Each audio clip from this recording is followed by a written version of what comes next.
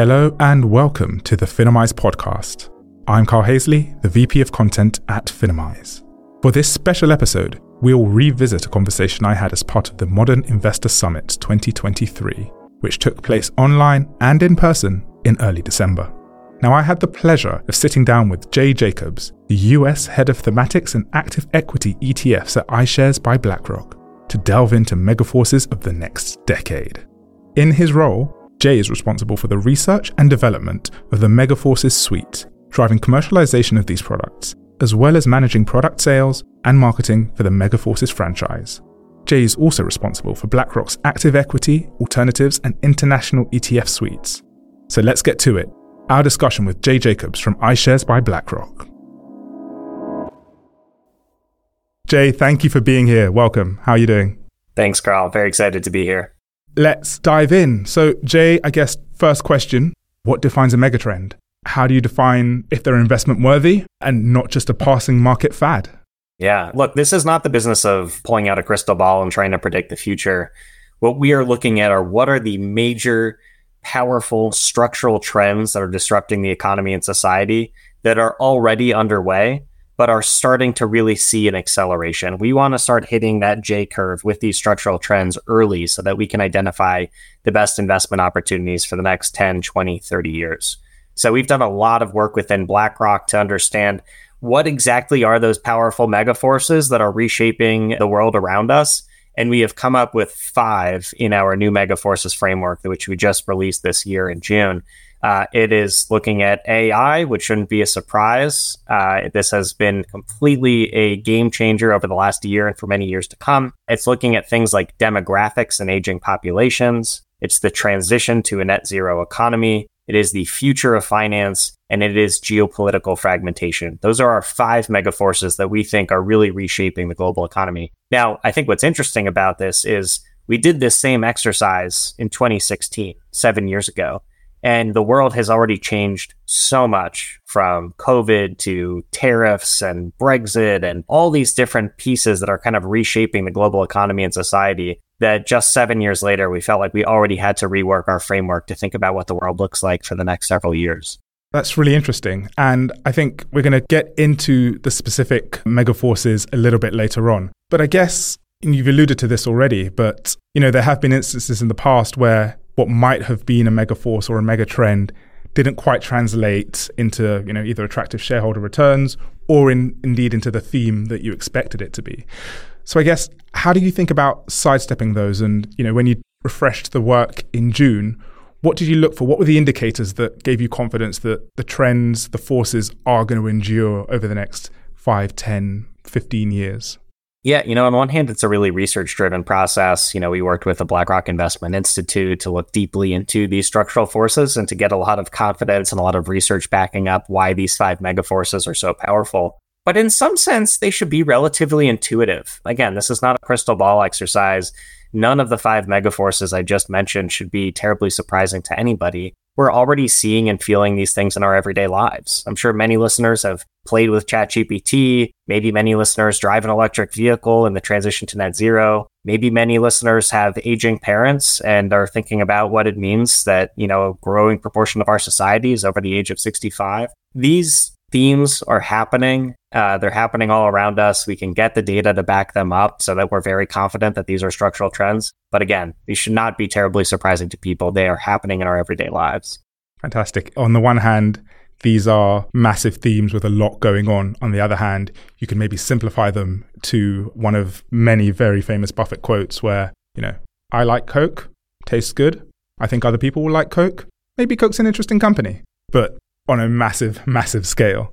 Okay, so you've identified those 5 themes. You've bought into the opportunity. They're intuitive. They're backed up by the research. Now, you head up US thematics and active equity ETFs for iShares by BlackRock. So I have to ask, what are the advantages of taking a basket or portfolio approach via an ETF to pursue these trends and themes as opposed to a single stock approach? So I think there's 2 main advantages. The first is about diversification. So I think many people, when you talk about artificial intelligence or aging populations and some, very powerful pharmaceutical drugs that are coming out to treat advanced age-related diseases. Maybe they can come up with one company, two company, three companies in each of those themes. I'm sure this year with the focus on AI, many people can name the Magnificent Seven and go 7 names deep in the AI space right now. But there's actually 120 companies in AI that we've identified around the world that are really leading in this next phase of artificial intelligence. So one piece is don't just go for that well-known name. Don't just go for the obvious names. Really diversify your bets and try to bet on the rising tide lifting all ships, not just on a couple concentrated names. The second piece of it, though, is in an ETF, you can really access the entire ecosystem of a theme. And maybe we'll talk about this a little bit more as we dig into AI, but AI is a really multifaceted theme. It is not just about the platforms that are developing AI platforms going forward. It's not just about GPU makers that are making the hardware for AI. There are a lot of different companies involved in the entire value chain. And by accessing an ETF, you can really get exposure to that entire value chain. So, and again, it's kind of a diversification story, but it's not just diversifying across individual stocks. It's diversifying across that value chain to make sure you're participating in all of the opportunity that a theme presents. Fantastic. Ray Dalio was just talking about the benefits of diversification, so I'm sure he would agree with you as well. And maybe just switching gears slightly and thinking a little bit from a product approach, because if I think about everybody watching and listening to us, they're thinking about, right, well, I'm going to invest in these trends and themes. I'd want to understand a little bit about how the sausage is made, so to speak. So you've identified the trends, the themes, in the case of AI, 120 companies. What drives the decision to actually create that exchange-traded fund? Is it purely research-driven? Do you have people banging down your doors saying, hey, give me an AI ETF, for instance? How do you decide what to do and what not to do? It's a little bit of both. I would say it starts with research, but really, I think what we have gotten very good at iShares is listening to our clients and listening to end investors. So, if you go back 20 years ago, 30 years ago, before ETFs had really had the, incredible rise they've had over the last decade, getting thematic exposure was really difficult. People had to research their own stocks. They had to purchase these individual stocks. They had to rebalance those exposures. They probably missed a big portion of the opportunity, especially because many people cannot invest internationally. They can really only invest in their home market for individual stocks. So ETFs have really provided so much access and diversification to these themes by being able to package together dozens of companies that are related to a specific theme. So the decision for us is, do we believe in the theme? Is there a research process behind it to give us a lot of confidence that this theme is really a structural trend? And is this an exposure that our clients are looking for? If it's not, we don't want to bring it out in an ETF. This should really be helping solve people's problems of, I like the theme, I want exposure to it in my portfolio, I don't have a lot of exposure to it already. How can this ETF be really complementary? That sounds good. So before we dive into the meat around this delicious meal of the mega forces themselves, I just want to maybe set the scene a little bit in terms of the macro. So obviously the macro landscape is tougher than it has been in recent years. Geopolitical landscape is more volatile and uncertain. How does that change what investors should be looking for in terms of thinking about long-term themes? And does that change what investors should be looking for? Carl, I'll just say that's the first time I've heard thematic investing referred to as a delicious meal, and I like that. Look, the macro environment has been really challenged over the last year. And I think, we look back at 2023, I think many investors would be surprised to see how well things like the S&P 500 have done this year, considering we've been in an environment of heightened geopolitical risk with rising interest rates. This year in a lot of ways surprised people, but it was also a reminder that you can't just sit on the sidelines. When yields are over 5%, it's really compelling for investors to just keep their money in cash and collect 5+% and holding cash in a bank account or in a money market fund. We see $6 trillion in the United States being held in cash right now, which is a record high. You couple that with high interest rates with this really uncertain economic outlook, and it's probably why people are just comfortable sitting in cash. But again, the S&P 500 ended up, significantly this year, given things like AI really driving returns. So we believe sitting in cash, especially for younger investors with a long-term time horizon, is not going to help people achieve their ultimate goal of having a secure retirement. You need that equity exposure to grow your portfolio over and compound that over several decades. Now, given the difficult economic environment, we believe people have to get really precise about what exposure they are getting in the equity markets. It's not just an on-off decision. It's not saying I want equities or I don't want equities. This year and beyond, it's going to be what portion of the market has the best growth opportunities for the next several decades. Of course, that is extremely aligned with our Megaforces framework, which is really looking at the areas of the economy which are likely to see outsized growth over the next decade and beyond. So that is why we think that in this difficult macro environment, thematic investing should really be top of investors' minds as they approach trying to find opportunities in 2024. And frankly, if you can tap into some of that 6 trillion on the sidelines, then not only are you doing a good job for those investors, hopefully, obviously, iShares will be doing some good business too. And I guess let's dive into those megatrends. 2023 will go down on record as the year of AI.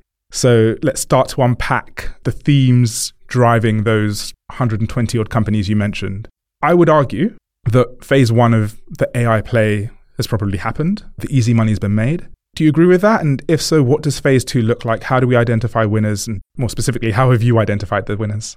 So let's zoom back a little bit, because I don't want people to think AI is just chasing a fad and looking back at 2023 and saying, oh, look, this was the year of AI. Everyone should go into AI, because that's really not what has happened here. AI has been a slow moving process for really the better part of the last 75 years. The concept of AI was really popularized in 1950 with the Turing test. If anyone's seen the movie The Imitation Game, that's basically what it's all about. But it was the idea that at some point, computers would get smart enough that it would be difficult to determine whether you were having a conversation with a computer or a human. We fast forward to 2011, many people start interacting with Siri on their iPhones, and you start to see AI really getting into our everyday lives, but in a relatively small way, maybe to set a timer as you're cooking something in the kitchen.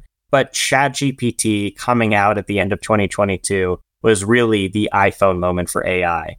100 million people signed up for ChatGPT in the first 2 months. That is the fastest growing platform we had ever seen at the time, vastly growing faster than things like Snapchat and Instagram, other major platforms that we all know and maybe use on a daily basis. And what it showed is that AI as a product has a really powerful implication. It was really, if I look back at 2023, I would say this is the year of the proof of concept, that AI is extremely powerful. But it wasn't a year of commercialization. You didn't see these AI companies suddenly generating billions and billions of dollars on this product.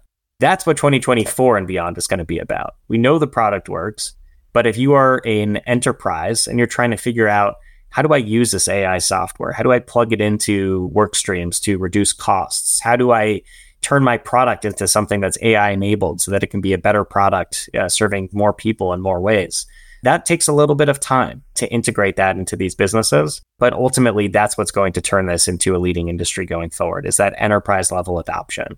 But a few examples, you look right now at travel companies online. It's still a pretty manual process of looking for the right flights, looking for the right hotels that are in your budget, that have availability, trying to reserve a restaurant on the right nights.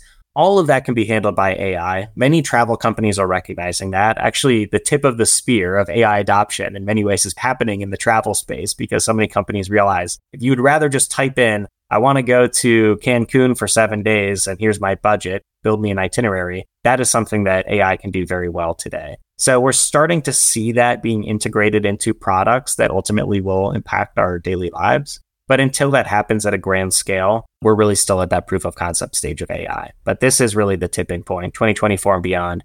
I think we will start to see AI chatbots, AI integrated into products, companies coming out in their earnings, talking about how much money they saved by implementing AI. All of that is coming in 2024.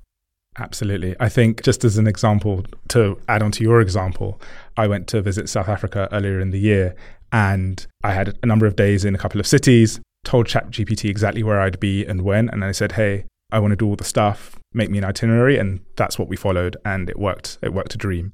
And maybe just one quick follow-up on just how that ETF is structured. So you talked about the productization, the commercialization of AI. Are the companies, by and large, in the ETF ones that you expect to be beneficiaries and winners there in terms of providing the product? Or is it a mix of the providers and potential beneficiaries, maybe the travel companies that figure it out and so on?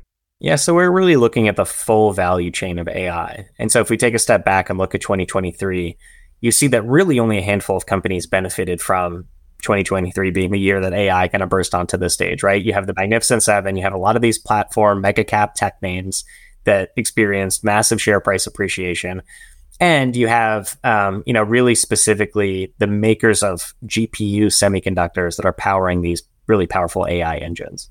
Now, those companies are very well positioned in AI. I don't want to take anything away from those companies, but I would suggest that there are many more companies beyond that that are actually really well suited, very well positioned to benefit from the rise of AI that just haven't really captured the market's attention yet. So a couple areas that we're looking at is, first, in the semiconductor space, there's been this huge focus on GPUs. These are graphics processing units. These are literally the most powerful semiconductors in the world today. But as AI gets more advanced and you see more adoption, there will be a focus on how do we do this efficiently? How do we do this with more off-the-shelf semiconductors as well? Rather, you don't always have to buy the Rolls-Royce semiconductor. Can you buy the steady, dependable Toyota Camry semiconductor as well? And that's where a lot of these CPUs, central processing units, are going to come in. So we see a big surge in demand for more generic off-the-shelf semiconductors in the rise of AI. The second is if you look at digital infrastructure, AI kind of mysteriously happens in the cloud somewhere and you type in, write me a poem about investing and you get it back in 20 seconds. But that actually has to physically happen somewhere. And that is in data centers that are secure, that have cooling, that have networking connectivity, that have very well good locations next to major cities so that you have very low latency. So the digital infrastructure we see as being very well positioned in AI as well. And then further, I would really look at the applications that are going to be implementing AI. We talked a little bit about travel companies, but to make a little bit of an analogy here, if you look at 4G, which is really that technology that made cell phones so much more powerful, so that you could access the internet, so many companies were built because 4G was available. Think about all the e-commerce shopping we do on our phones seamlessly. That is because of 4G. If you look at social media, how quick and easy it is to take a photo and upload it to, your social media platform of choice, that's because of 4G. So really entire industries were created or completely recreated because of the advent of 4G.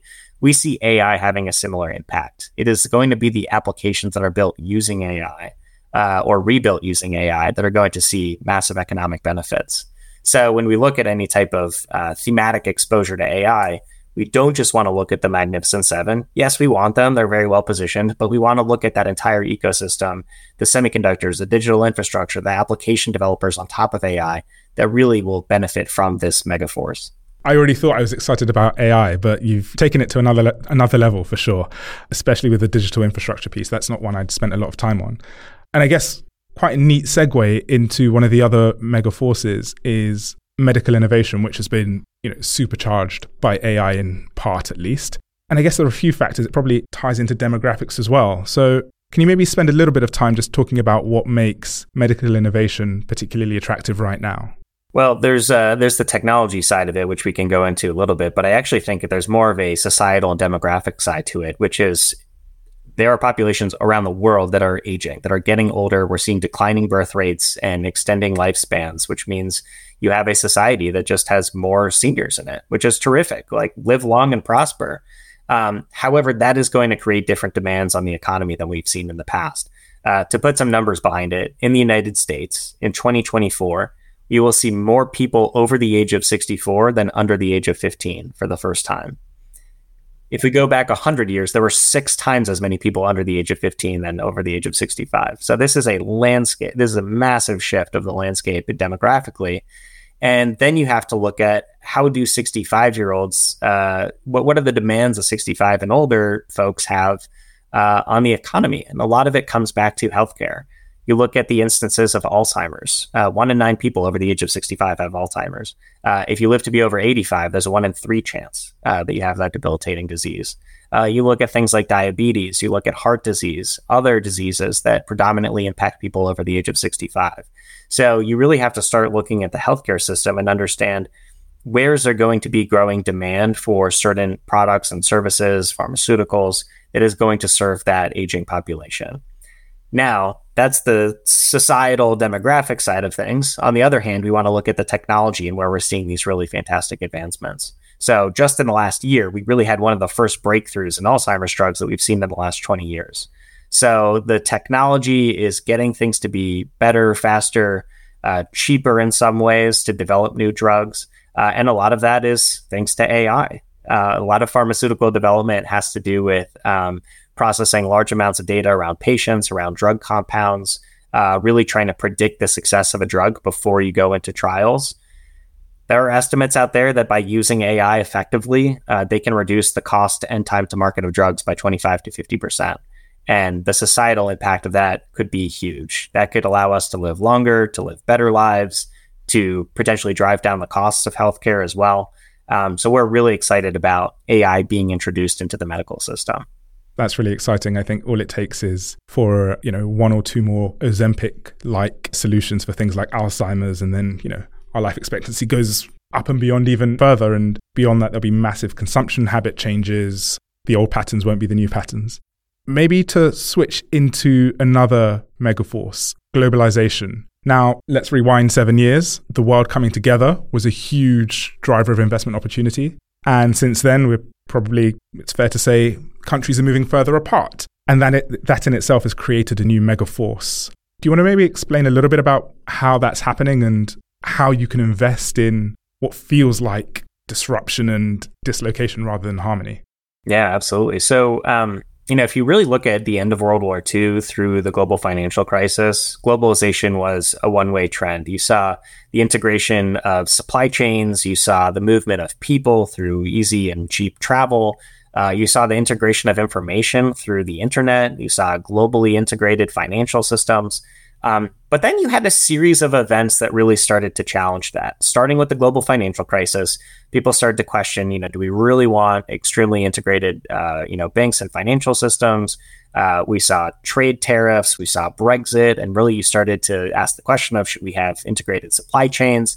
Then you have COVID, which really put, the emphasis on how much can you depend on globally integrated supply chains to develop and to make the products that you need on a given basis.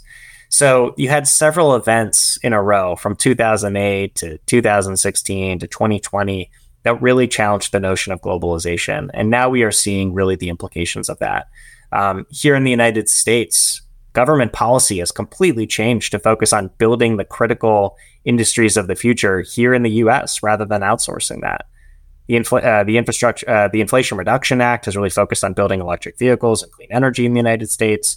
The Chips and Science Act, we were talking about semiconductors earlier. The Chips and Science Act is all about building semiconductors in the United States going forward. The Infrastructure Investments and Jobs Act, $1 trillion bill to rebuild infrastructure in the United States to make it more competitive. All of that is to say that the United States, and many countries are doing their own versions of this, are saying, we need to build the critical industries here. Now, the challenge of that, especially in the United States, is we have very low unemployment. So you look at the manufacturing sector, unemployment is under 3%. So there's not a lot of trained people who are ready to step into those jobs. We go back to aging populations. While we added about 20 million people to the workforce over the last 10 years in the United States, we're only going to add about 5 million people over the next 10 years. That presents challenges when you're trying to be the leaders in electric vehicles and AI and semiconductors and all these different industries. And so while we want to lead and build and reshore a lot of these manufacturing activities, the reality is we can't, and we have to depend on trade partners. And so within the US, you're seeing new partners emerging that are really going to be kind of those friendshoring opportunities going forward. You look at Mexico, for example. Mexico is the number one trade partner of the United States now. That was not always the case. It's clear that the proximity of Mexico, the lower costs of labor in Mexico, the free trade agreements with Mexico have really influenced that relationship. But if you look further overseas, India is stepping up to really be a major trade partner of the United States as well. Large population, young demographics, well-trained. You're starting to see that tariffs that existed between the United States and India are being rolled back and eliminated, and in some cases eliminated entirely. So the way that the world is going to be integrated going forward, I think is going to look very different than it has over the last 50 or 60 years or so. And that creates these pockets of opportunity in the sectors that the United States is investing in domestically, as well as in some of the international countries that are really positioned to benefit from this new globalization rewired, as we call it. I think sitting in the UK, it's not lost on me how important being able to trade freely with your nearest partner is. So the US and Mexico makes a lot of sense.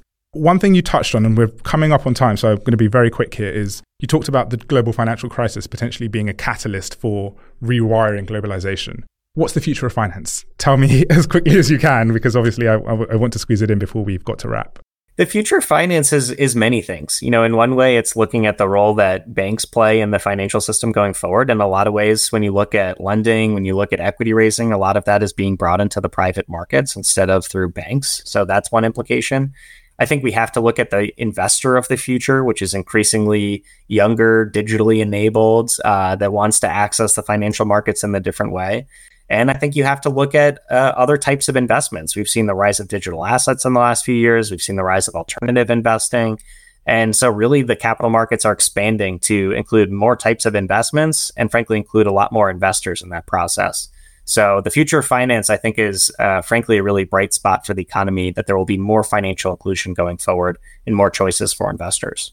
That is exciting for both for BlackRock and for Finimize. And maybe just as a very last question, what piece of advice do you wish that someone had given your younger self that we can give to our listeners and viewers here? I'll quote the late Charlie Munger here, but one of his favorite quotes, one of my favorite quotes of his is, "The big money is not made in the entry and exit points, it's made in the waiting." And I think that aligns so well with thematic investing, which is if we identify these structural trends appropriately, it's not about whether the stock is up or the ETF is up or down 1 or 2% in a given day. It's really in that concerted effort to be invested and stay invested over the long run that you can really see those outsized gains.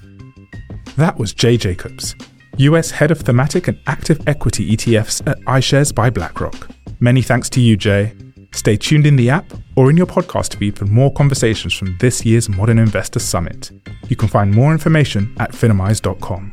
And remember, you can watch this podcast over on our YouTube channel, leave a comment, and tell us more about what you'd like to hear. I'm Carl Hazley from the Finimize Studios. We'll catch you next time.